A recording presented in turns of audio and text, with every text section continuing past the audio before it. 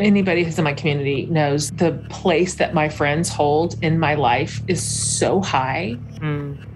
And I just think when I'm at the end of my life and I look back on it and try to pluck out the true highlights, my relationships with my friends will be literally in the top 2.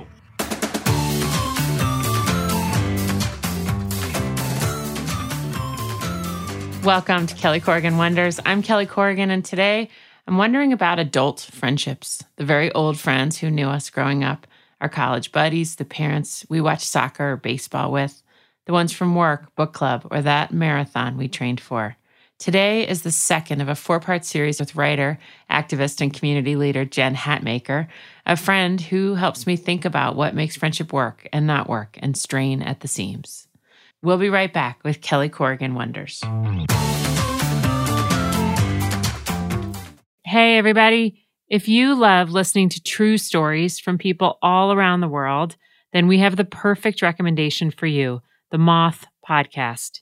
Each episode features people from Moth events around the globe, sharing diverse and honest stories of love, resilience, change, heartbreak, chance encounters, unbelievable calamities, and everything in between. Episodes drop weekly. Find the Moth Podcast on Spotify, Apple, Amazon Music, or wherever you listen to podcasts. This episode is brought to you by Progressive. Most of you aren't just listening right now. You're driving, cleaning, and even exercising.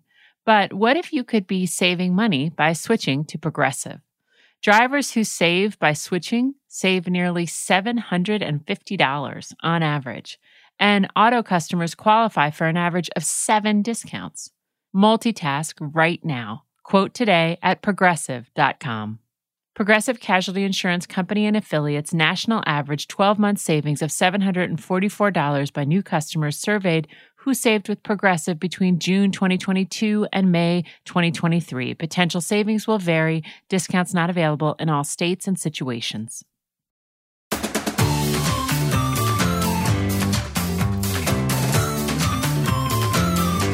Hey, I'm Kelly Corrigan. Welcome back to Kelly Corrigan Wonders. Today, I'm talking with Jen Hatmaker. She's an author, community organizer, a volunteer who rallies her enormous community of followers to rise up and take charge. She's also a newly single mother of 5 who relies heavily on a network of sisters and girlfriends to make her life work. She's wise and honest and always evolving toward a clearer picture of what is and what could be. Here's my conversation with Jen Hatmaker. Hey, Jen Hatmaker, welcome back.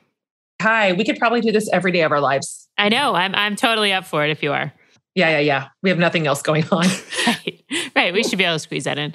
Mm-hmm. So this week I wanted to talk about friendship. And okay. I feel like it's kind of an under-discussed topic. I do too. I think there's a lot of angles on it. Like, I think that there can be a lot of pain. I think there can be an incredible amount of beauty. So I remember like loving every page of Truth and Beauty, which is that great Ann Patchett book about her friend Lucy who died, who had that terrible, I think it was jaw cancer.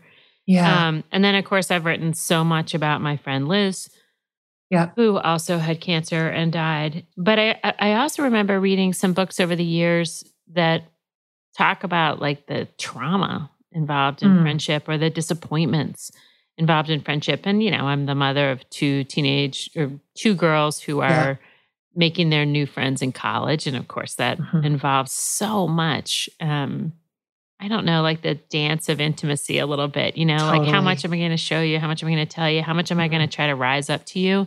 I remember saying to Claire, are you psyched for the holidays? And she said, I'm so psyched because I'm tired of accommodating people. Oh, bless her. And I was like, wow, man, that is really true.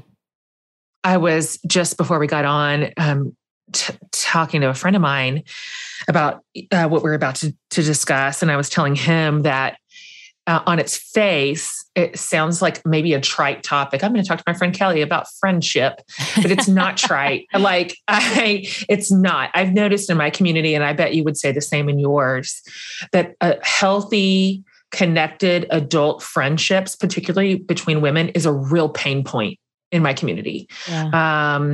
Because we're older and friendships have shifted and we have changed. And a friend that was a friend sometimes 15 years ago doesn't have a tidy space in the life we have now. Or our lives have changed. We've moved, and making new friends at our age can be really challenging. And so I don't think it's as trite as it might sound. I actually think this is, as you mentioned, kind of an overlooked conversation that actually has a lot of pain inside of it. Well, and also it's a really dangerous thing to be lonely. Like that, Vivek Murthy, the Surgeon General, came out with that book about loneliness. And there's all kinds of incredible statistics about how loneliness is actually more dangerous than smoking. I put that in a book. It was so shocking. Yeah. I quoted him. He said it was more dangerous than if you were smoking and obese and had a history of heart disease together.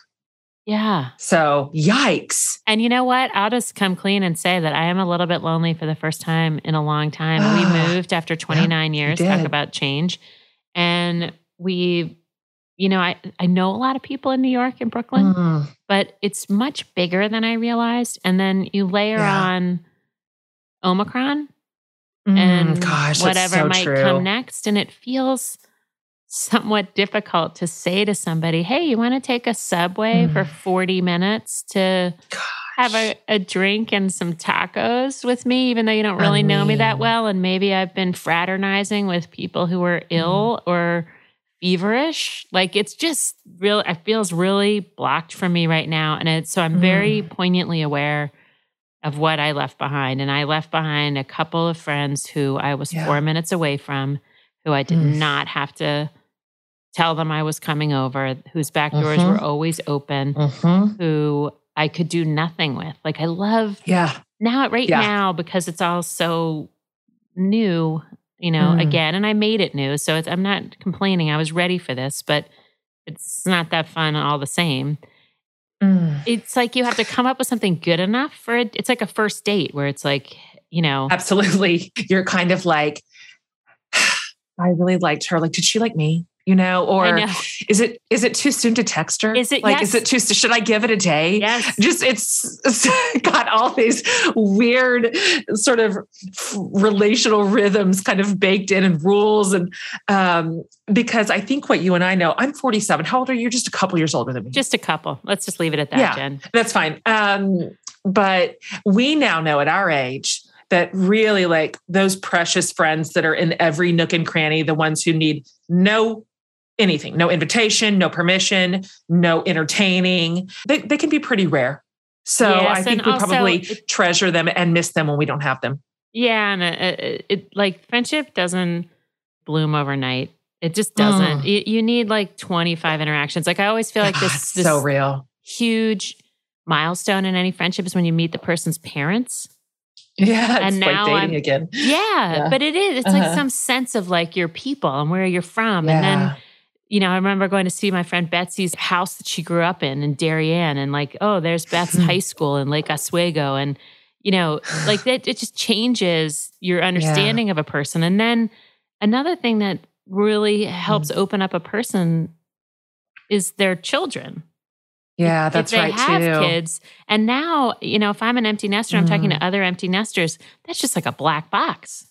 Totally. And it's like so central to most people's lives. I had not thought about that. Like I've had the same friends for so long, but we forged our friendships in the like fires of early childhood. Right. We were raising kids together. We were like, can I come over? Do you have any, like, I have half a bag of carrots. You have some leftover grapes. Right. Like I have some peanut butter, can they take a bath at your house? Can they nap? And so those connective ties were really strong. And also kind of this central energy that we wrapped ourselves around. You gave yourself a triple punch here between new city, pandemic, and new stage of life. Yeah. Like you are in a sea of change right now, which makes new friendships hard, like really hard. We have this, I made this new friend in Montana named Martha. And every time she emails, I'm like, could we make plans for like the next 3 weekends? Like, it would just soothe my little heart if I knew I was going to see you on a more regular basis. Every time I email her, I'm like, I think she likes me. She likes me. She totally likes me. Like she said that one thing, like, I mean, it's like amazing that you could It's feel so cute. insecure. But of course you do, because people have their lives and their rhythms. And then you're this That's new right. element that's like, hey, don't forget about me. How did you make a new friend in Montana? From a friend of a friend. And this goes to like a tenet of friendship that everybody knows, but you can never hear too much, which is you got to reveal something if you want to start having a real friendship. And so I told this friend of mine, Liz and Dace, I'm a little lonely. And she was like, I know 2 people in Montana that you should meet. And then she would just write on it. Like as soon as I coughed it up, then she was right there for me. And so, literally like a matchmaker. Exactly. So you just started texting each other? Like, hey, I'm Kelly. I wrote her an email and I was like, hey, I'm new to town. And Liz said that we would really like each other. And so do you cute. want to go for a walk? And then we were going for a walk and we were walking around this thing and I was really in a funny mood. Like I was super loose and unguarded. And I don't know if I was trying to rush us along or what. But I felt like I was like exposing everything all at once so that it was like, here's who I am. This is my deal. Right. If you like me, great. If you don't, like, I got to keep moving here because I'm like desperate to find somebody to drink mezcal and do puzzles with. And so anyway, then at the end of our walk, she was like, well, I was thinking about getting sushi. And I was like, oh, I'll get sushi. You want to get sushi? It's so cute. That's such a spaz. I love it. So you're just like so thirsty. Oh my God. Okay, don't take this the wrong way. I kind of love that this is your experience right now because you have something new to say about it. You'd lived in California for 29 years. That is a whole adult life. So yeah, for sure. Your relationships are baked in. Your sort of social rhythms are pretty much baked in at that point. You've done like the couple friend thing that is its own category. Yes. Like you now have some new insight on being a grown-up lady who's got to rethink all this in a new place and in a new way, which is just going to be interesting to watch you navigate this. And I'm not at all surprised to hear that you just went hard, that you like absolutely went like all in hard. Like, okay, first of all, let me tell you, I'm a breast cancer survivor. I lost my dad. I can literally hear you rattling off your things. You must have had a couple friends that got all weird and squirrely when you guys got divorced. Oh, that's a weird thing. That is a whole thing that I didn't even know to talk about until it happened to me, kind of like you right now in this new space, which was, after 26 years of marriage, the couple friend thing was locked and loaded. And so we all just sort of scrambled around for a minute trying to sort that out. Like, is there side picking and all that kind of crap? Yeah. Like you don't want there to be. And I think at the beginning, we were like, how can we hold this fractured thing together? And everybody tried their best. Everybody was, but also our circumstances were wild. And so I think ultimately you kind of get some friends in the divorce and the other one gets some others. Kind of like we have split custody. Yeah. And so, so now I find myself, I have the majority of our couple friends still like fully embedded in my life. And so all my social things right now, Kelly, are like all the marrieds plus Jen. And, like, and is that fine for you or does it bug you? Or yeah, no, it's fine because we've been friends for so long. Yeah. So at this point, we're well beyond like anything ever being awkward or, and then they're mean about it too. They're like mean, funny. We were in, where were we traveling? We were all traveling together somewhere and like a big trip, all of them plus me. Oh, we were in Mexico and we had a table at like a great restaurant for dinner.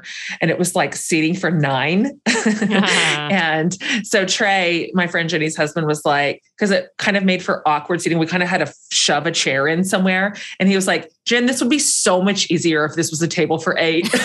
Like, you are a real asshole. So we found a way to joke our way through it. But yeah, so friendships can really shift in more than one way. The other thing I miss so much in the pandemic, and really, as a writer and a person who's sort of out here on my own doing all these crazy projects, I miss work friends. I really miss the very funny, unusual relationships that you can have with these people that are contained in the office. Where I just love that. I love how much variety there is in those relationships where it's people of different ages, people have come from different places. whereas like my inner circle is mostly 50-year-old women who sort of look like me and have read all the same books. Yeah, Like, exactly. But then you're working with like Weird Bill, and there's Harriet, and she's nuts. And, but I love that. I love the texture of that. And I miss an office. But it's been a minute for you. Like, when's the last time you worked in an office? Well, I mean, I've done so many projects. So sometimes when I'm working on a project, I can do it with 2 or 3 other people around a table. Or, I did this charity thing for 10 years with this group of great women. And we met every Tuesday. And it was just like always kind of a kick. Like it was, we got our work done, and then we started cracking jokes and bitching and moaning. And it was just like a good time. It was a good rhythm.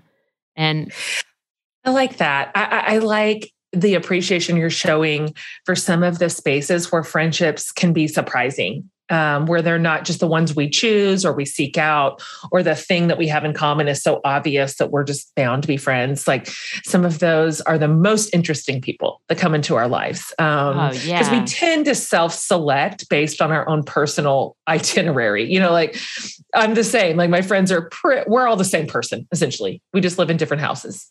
Right. Yeah. We like the same things. Where our ideologies aligned. We could all trade closets. Yeah. For sure. We could trade closets. So it is valuable when people come into our lives that we would never select or necessarily choose, or that our paths wouldn't cross in any other way. And yet there they are. Interesting, quirky, vibrant, making us think new thoughts, making us laugh. Yeah. I love those. Yeah.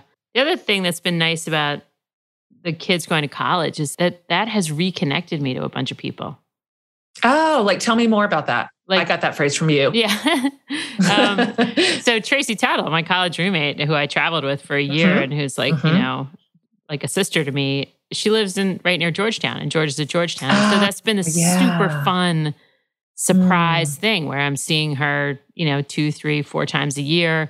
And the more adult version of Georgia is getting to know Tut Tut, and that's fun for them, and they have their own vibe. So true. And then I think next year, 3 or 4 of my friends have kids going to Virginia next year, which is where Claire is. It's so great. I love that, because then you get to plug back into a system that has some muscle memory, but you plug back in as the you right now. And then you automatically have this shared life experience. Our kids are in college. We're the people who have kids in college. Like, that's a category. So you get to like both pull from your own history and also make new history. Like, those are some of the best. Yeah. You're not exactly starting from scratch. Yeah. But also it's so cool if you can remind yourself to let them reintroduce themselves and let them be different than how you remembered them. Well, I'm laughing when I think about you plugging back into college relationships, because you were a wildcat. So like, now you work for PBS, for God's sakes. Like, people change. So I know. I think that sometimes when I see those outer, like the guys, I ran into this guy, Pat Sanderson from Richmond, who, I partied at his fraternity a whole bunch in college. And I saw him at Parents Weekend at UVA, and I thought, oh God, this must be such cognitive dissonance for you. You must be like, who are you trying to kid with like this public media bullshit that you're trying to pull off? Like, oh my gosh. I saw you. I know you. I picked you up off the ground, you sloppy thing. They'll pull you back to when you were 19. That's right. My reading, I'll go first if you want today. Okay. Yep. Is actually about Tracy Tuttle. And it's from Tell Me More. And I feel like I know Tracy. Yeah, I think a lot of people feel like they know Tracy. Yep. It's kind of awesome. She interestingly, she had this business for, 20, 30 years with her mom. And then she sold it, and she went back to school to be a therapist. And she finished her degree, and now she has 15 patients that she sees every single week. And she was born to do it. She's like one of the world's great listeners, super compassionate, totally non-judgmental, and like a very conscientious student. So anyway, this is about me learning from her, as I've done so often. And I was flying to DC, where she lives, to go to our Richmond reunion. I had just landed at Dulles. Tracy Tuttle, my freshman year roommate, picked me up. Though she often says she's 5'11", Tracy is 6 feet tall. And thanks to her jackrabbit metabolism, lean as Twiggy. She used to say when I first got to school, she was my assigned freshman year roommate, and we had this huge long day, and all day long people say, "Wow, you're so tall. How tall are you?" And she'd say, 5'11", 5'11". And then we were going to sleep, and she was on the top bunk, and I was on the bottom bunk, and she's like, "Hey, I wanted to tell you something." And I was like, "Yeah." And she's like, "I'm actually 6 feet tall." And I was like, so great. Wow. Like, you don't, true confessions. yeah, you don't want to lie to me. That's amazing. I love it. Thanks to her jackrabbit metabolism, lean as Twiggy. She has a great laugh and loves parties, music, and late night diner food. We initially fell into step with each other because we smoked the same cigarettes and watched the same soap operas, ABC, all the way. By the end of orientation week, although we shared not a single physical feature, Tracy and I were so often together, people started calling both of us Trelly rather than try to work out who was who. I threw my roller bag into the back of her minivan and settled in for the 2-hour ride to campus, where we would be reminded of inane drinking games, a band called the White Animals that we worshipped to the point of tears, and thanks to a run-in with the 5-year reunion kids who invited us to play beer pong and thought we were adorable, our age. Traffic-wise, the area around Dulles is a bitch. 2 hours would become 4, but we had a full conversational agenda. Tracy was selling her real estate business after 20 years. We had both just seen Birdman, so there was that to untangle, and we were mothers. If we used to talk into the night, parsing the subtleties of our interactions with the brothers of Lambda Chi, we could talk family dynamics till morning now. She said she and Tom, her husband, had been arguing lately about when to let your kids start figuring things out on their own.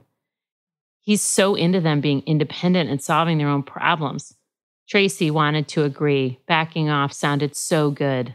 But it's impossible. It's like watching them do a puzzle and they're getting so frustrated and you can see the piece they need. It's right there. I mean, seriously, how long can you go before you hand it to them?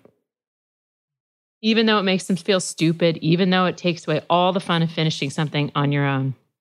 I admitted that I can't watch the girls climb a tree without telling them where to put their foot next.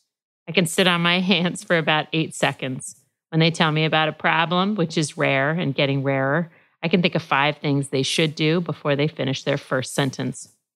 Right, Tracy said, but then there's that whole weird thing where like half the time it's not even about what they say it's about. So your advice is totally wrong because you don't even understand what the real problem is or what they're asking for. Yep. Lately, Tracy went on, I've been trying to get them to just keep talking, to tell me more and more, Tracy said. I say, what else? Go on. Is that all? And while they're talking, I try really hard not to jump in or cut them off. Like recently, Billy had this coach. Hand to God, before she could get into the story, Georgia called bawling. Fairly early on, Edward and I had it in our heads that Georgia was the picture of confidence, confident to the point of being argumentative. And in certain circles, she was. For example, in the circle that is our family. With us, she was a vocal and often victorious self-advocate. We'd seen none of the classic indicators of trouble, eating, sleeping, homework, like a champ. But at school, in a circle of 6th grade girls, there she was getting bounced around and she didn't like it. So combine my outdated rap on her, kiln dried, when her preschool teacher referred to her as fierce, with my total lack of access to her school self, and you'll understand why I thought it was a wrong number when I heard an 11-year-old blubbering into my phone. Mommy, I hate 6th grade. It's not fair, and everyone just lies. I have to come clean here. Something terrible happens to me when my girls cry. More so now than when they were infants and I was able to remind myself that crying was their only method of communication. I didn't like it back then, who does, but aided by what Edward dubbed a red lobster pour of icy cold Sauvignon Blanc, each evening at 5, I managed. Now, crying that indicates existential pain, the possible onslaught of unhappiness, isolation, despair, that kind of crying is more threatening to me than a lump in my breast. It's like being skinned alive. With Tracy beside me, I put Georgia on speaker. Everyone's turning on me because they say I was mean to Piper, but I wasn't mean to Piper. You must have said something, I wanted to say. Her school's most recent life skills newsletter emphasized personal responsibility. Maybe if I could get her to see her own error, we'd be one step closer to resolution. But Tracy whispered, let her get it out. Tell me what happened, I said. I didn't say anything, even though Piper has been really mean to me like 10 times. Tracy looked at me with raised eyebrows. Just say it back to her, she mouthed. So everyone's mad at you about being mean to Piper, but you weren't. Right, Georgia said. And she was mean to me. Tracy nodded. Do it again. Piper was mean to you, and you're getting blamed for being mean to her. Yes. Tracy circled her hand in that unmistakable go on motion. And so I said, what else?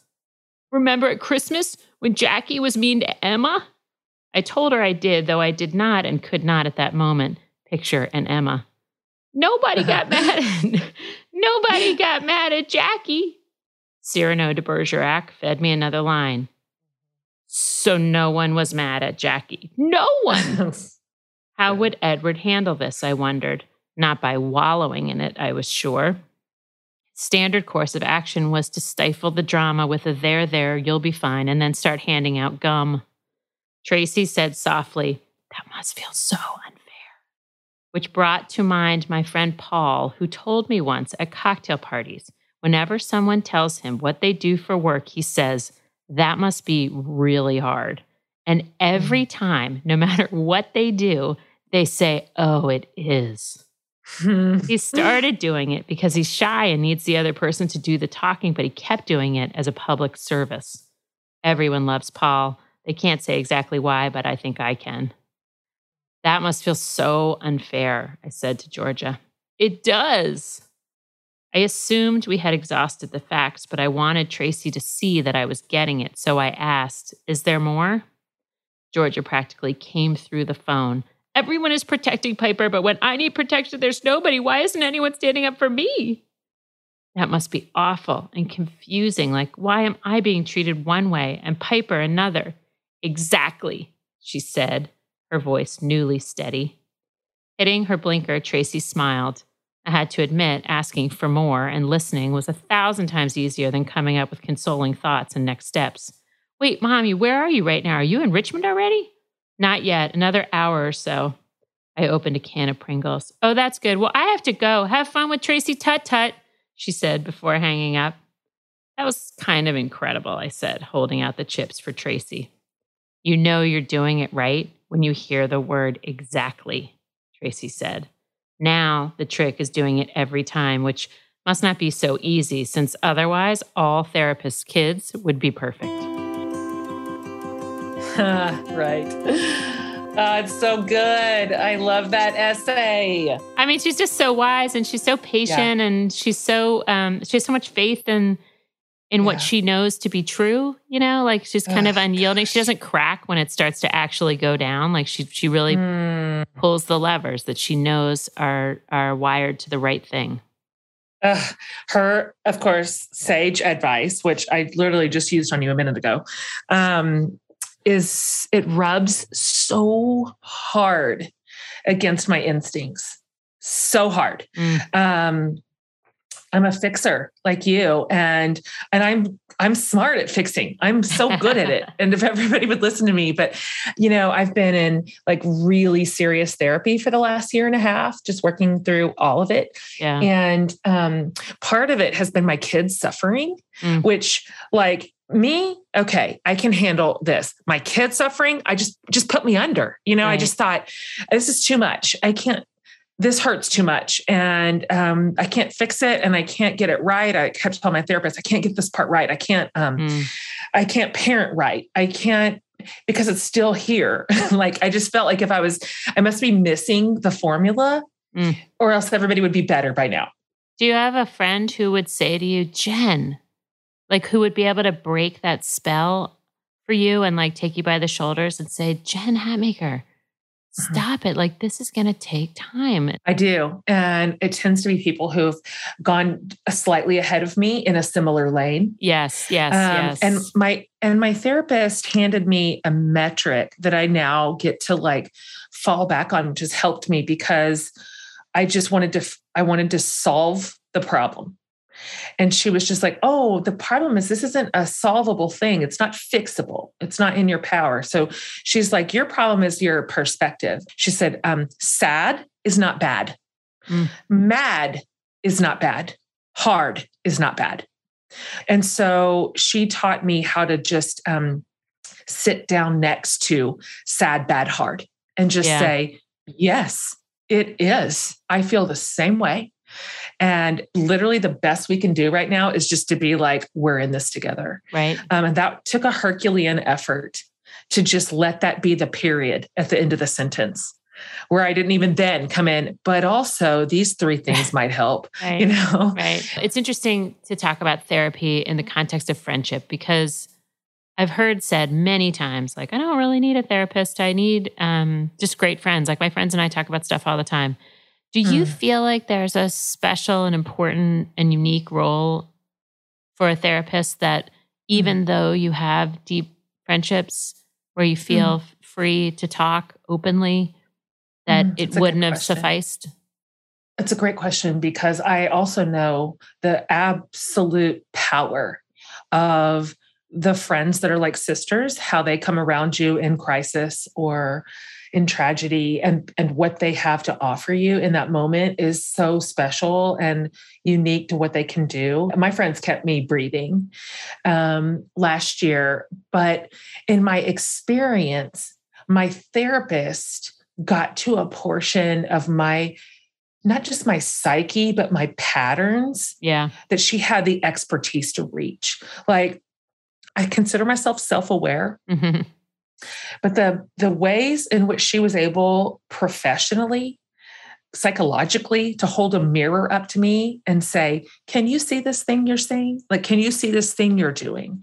Or this is a pattern you keep repeating. Or I hear you saying this and what's under it is this, was just something that I needed a therapist to do. Like, I wanted my friends to rage and drink wine with me and talk and volunteer to watch trash TV when on the days it got too much and whisk me away for like nights away.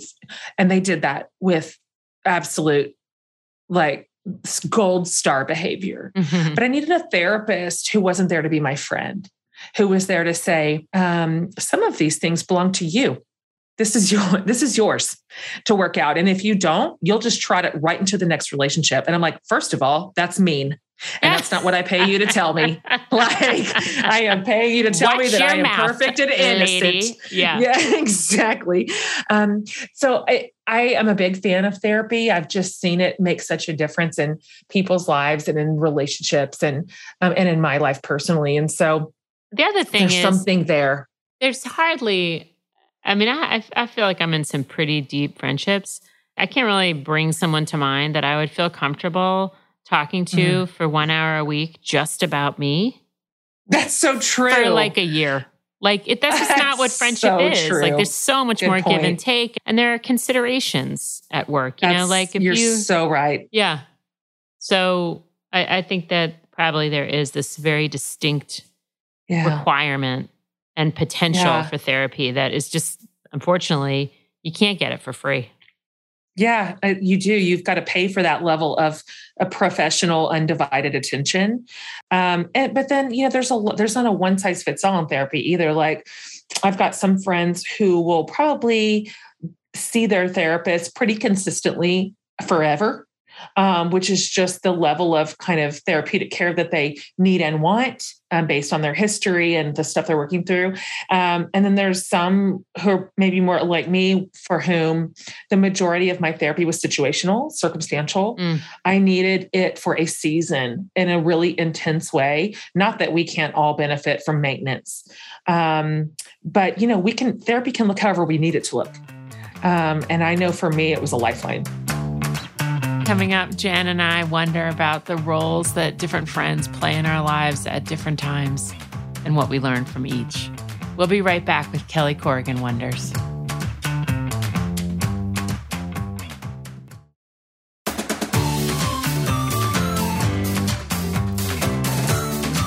Welcome back to Kelly Corrigan Wonders. I'm Kelly Corrigan, and my guest is mother, author, friend, Jen Hatmaker. Another thing about friendship that's interesting is like, who fills what role? Like, who do you want to talk about your marriage with? Who do you want to talk about your kids with? Who do you want to talk about your job with? And I feel like I've just recently found like my perfect professional women friends where I can really, I have a lot to offer them and they have so much to teach me. And I didn't even know that I was missing that, but it's really nice to talk to somebody else who is climbing a hill. I love to hear you say that. I have that group. I have a group of friends. There's 6 of us, and our careers are real overlapping. We're very ancillary in our spaces, and none of us live in the same place, and we've been friends for a decade. And we do a whole thing on Voxer on the regular. I mean, for 10 solid years. And we get together at least once a year, every year, usually the first week of January. And so that is life-giving when you don't have to explain your weird job, because you and I have weird jobs. Yep. And nobody needs an explanation. Everybody understands the pitfalls, the landmines, the stuff we hate, the stuff we love, and you just get to like get after it. I don't know if I could do without it. That professional understanding and like friendship is so special. And I think of that as my mastermind group, in addition to being genuine friends. I mean, when you really connect with other women around your careers and your work, 100 other things slip in the side door. I mean, all of a sudden you're talking about parenting, right? I mean, there's no end, there's no good boundary there at all. Yes. And also, I mean, like I'll never forget my friend Mary Hope telling me how much money she made. I went in the next day. I was like, I need a raise. Like I've been stupidly underpaid without my consent or understanding for 5 years. And like, thank God she told me and I really love that. Explained it. It was like, this is what I make in my compensation. This is what I make in bonuses. This is what I make in stock options. You know, I'm covering insurance for our family. Like, so there's those kind of soft payments. And anyway, I was like, wow, like this is essential. And you could just call that a metaphor for absolutely anything, you know?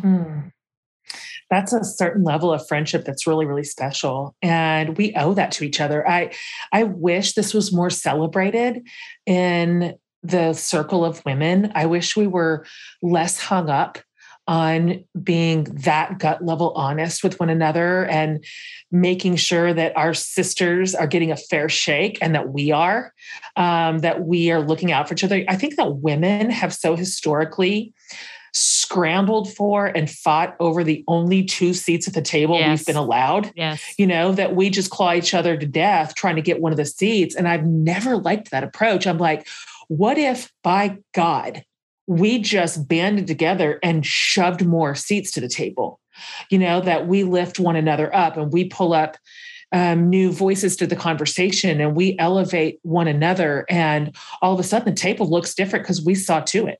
Tell me about your reading. Okay. So this is out of Fierce, Free and Full of Fire, out of a chapter called I Need More Connection. Yeah. Kind of going back to some of those loneliness.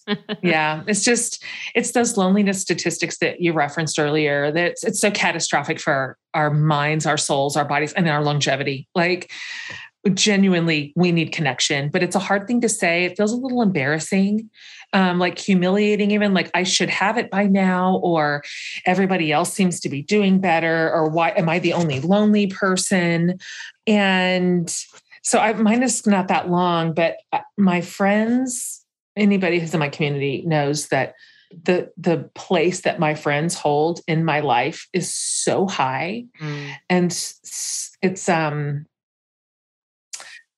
I just think when I'm at the end of my life and I look back on it and try to pluck out the true highlights, like this is really what matters in the course of a life. My relationships with my friends will be literally in the top 2. And what they've meant to me over the course of, I mean, I've been friends with some of these people for like 23 years. I just wrote like a little tiny story about them, and it's not that long, and it starts out like this. My 2, and now I would add 3, when I wrote this. My 2 best girlfriends and I live within 45 seconds of each other. Jenny, Shauna, and I have around 20 million shared memories. As I type this paragraph, we are at the lake together I don't know if you remember, I used to have a lake house. We're at the lake together and I'm upstairs writing while they are downstairs painting the walls after organizing my closets. We made a sunset happy hour date for 5:30 on the deck because I always feel like I need a prize for doing my job. Like, where is my gold star for doing the normal work I am paid to do? Oh my God. Thank you. That's the Enneagram 3. We have traveled the world together on points and miles and rewards, employing a very, very tacky tradition. In every place we visit, we buy matching sweatshirts with that city's name on it. Oh my God. Now, good people of style, I do not mean trendy sweatshirts that look cute over leggings or paired with skinny jeans. We hunt for the ugliest, most ill-fitting, obnoxious sweatshirts we can find. We prefer to buy them in a gas station or from some sketchy street vendor. They must absolutely scream tourists. We like to get them 3 sizes too big since they will shrink in half upon washing like $5.99 sweatshirts do. Although not required, it delights us if either the font or the entire thing is somewhere between loud and fluorescent. We will not purchase if there is not one for each of us, for they must be matching, or what is even the point of traveling? Then, and this part is crucial, we wear them while still in that city, all 3 of us. Our husbands love this, except the opposite of that. Our crown jewel was getting our names screen printed in Greek while in Athens, which we then wore on our bike tour. We do this. It's so absurd to read that loud. We're such idiots. Okay. We do this unironically and with no shame. The rule is we shall not explain ourselves. No side wink to our waiter. No, we're just being silly comments to our guide. No explanation of our matching double extra large coral sweatshirts that say, I love San Francisco while at dinner in the Bay Area. Oh, come on. You're killing me. I know. There's your little nod. We stand by our fashion choices with great dignity, like 3 gaudy Queen Elizabeths. Our friend Amy traveled with us to Seattle once. And months later, while organizing our church's garage sale, Jenny found the matching fire engine red sweatshirt we forced her to purchase in one of the boxes, marched over to her with the orphaned souvenir in hand, and in a low, terrifying voice said, "Explain yourself." The sweatshirts are forever. I don't know why I even have to explain this. They are a package deal with this sisterhood forged through 1,000 fires, 1,000,000 conversations, and 1,000,000,000 shared laughs. I credit my girlfriends for the deep sense of belonging that has sustained me through an unexpected public life. Although hyperbole is my medium, with absolutely no exaggeration, I cannot imagine my life without them. I have no vision for it, no imaginable existence. A connected life drunk with rich relationships is central to my soul theology. I hold so many elements of my life loosely. My career and platform matter enormously, and I aim to offer the truest, best work I'm capable of. But if it went away or shifted, I'd adjust my sails. However, if all I was left holding were relationships with my family and closest community, if that is all that remained, I would still consider myself the luckiest girl on earth. My life derives its greatest meaning, its power and energy from the people I love who love me too. It's almost like the most revealing thing about us, like who we love and who loves us. Yeah, you're right. Like it just screams your values out loud. This is what I love. It really does. Yeah. That's so true. Because there is what we say, and you and I say a lot of things. We have a lot of convictions. We care about things that matter. We say plenty of things, but like, who do we love and who loves us? Like that's show me the money right there. I love you and I love talking to you and I love working with you and I love learning from you and I love seeing you. And now I'm coming up to your neck of the woods here in a couple of weeks. And I literally insist on some time. Fantastic. Okay. So here's our closing poem from Kate Baer. It's called Girls' Night Out. How perfect is that? Okay. In restaurants, we argue over who will pay, even though the real question is who will confess their children are dull or their marriage has holes at the knees. We order French fries, salads, and brie, hold wine to our lips, pull truth from our bags that we kept all along. She wonders, do you remember when I cried in the cab, wore that shirt with the sleeves, left him alone in the rain? We do. Oh, that gave me goosebumps. That's Kate Bear. Oh. Jen, will you come back next week? Can I? Yes. I would love to. I can't wait. See you then. All right. Okay. Bye. Bye.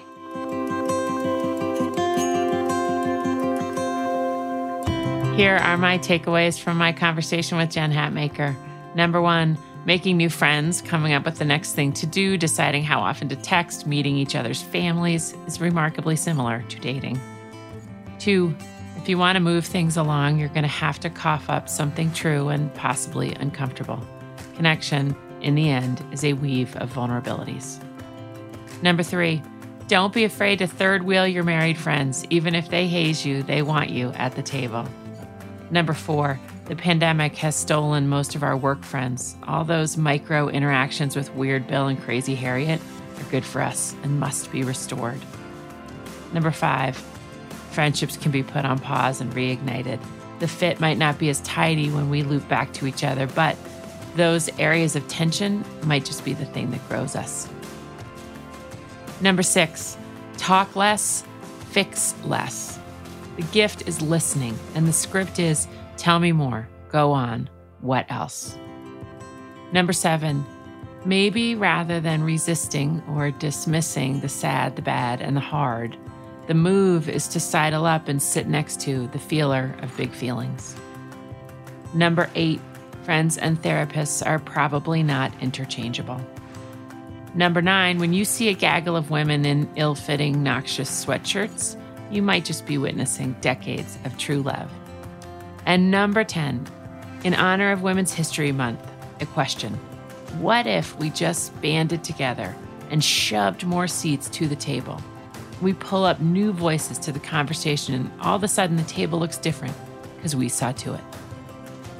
I want to thank Jen Hatmaker and the team at Kelly Corrigan Wonders. That's technical producer Dean Kateri, producer Tammy Stedman, interns Maddie Mail and Cece Clark, and the editor of today's episode, Margaret Faust. I also want to thank you guys for listening, for subscribing, for sharing. We read every rating and review, so thanks for taking the time.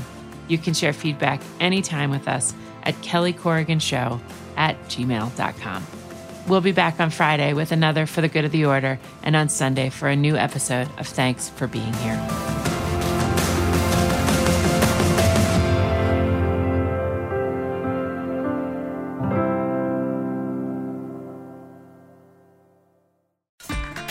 Hey, I have a quick favor to ask. We are conducting a survey to get to know you, our audience, better. It won't take long, and it's easy to find. Visit survey.prx.org/Kelly. That's survey.prx.org/Kelly. Thank you.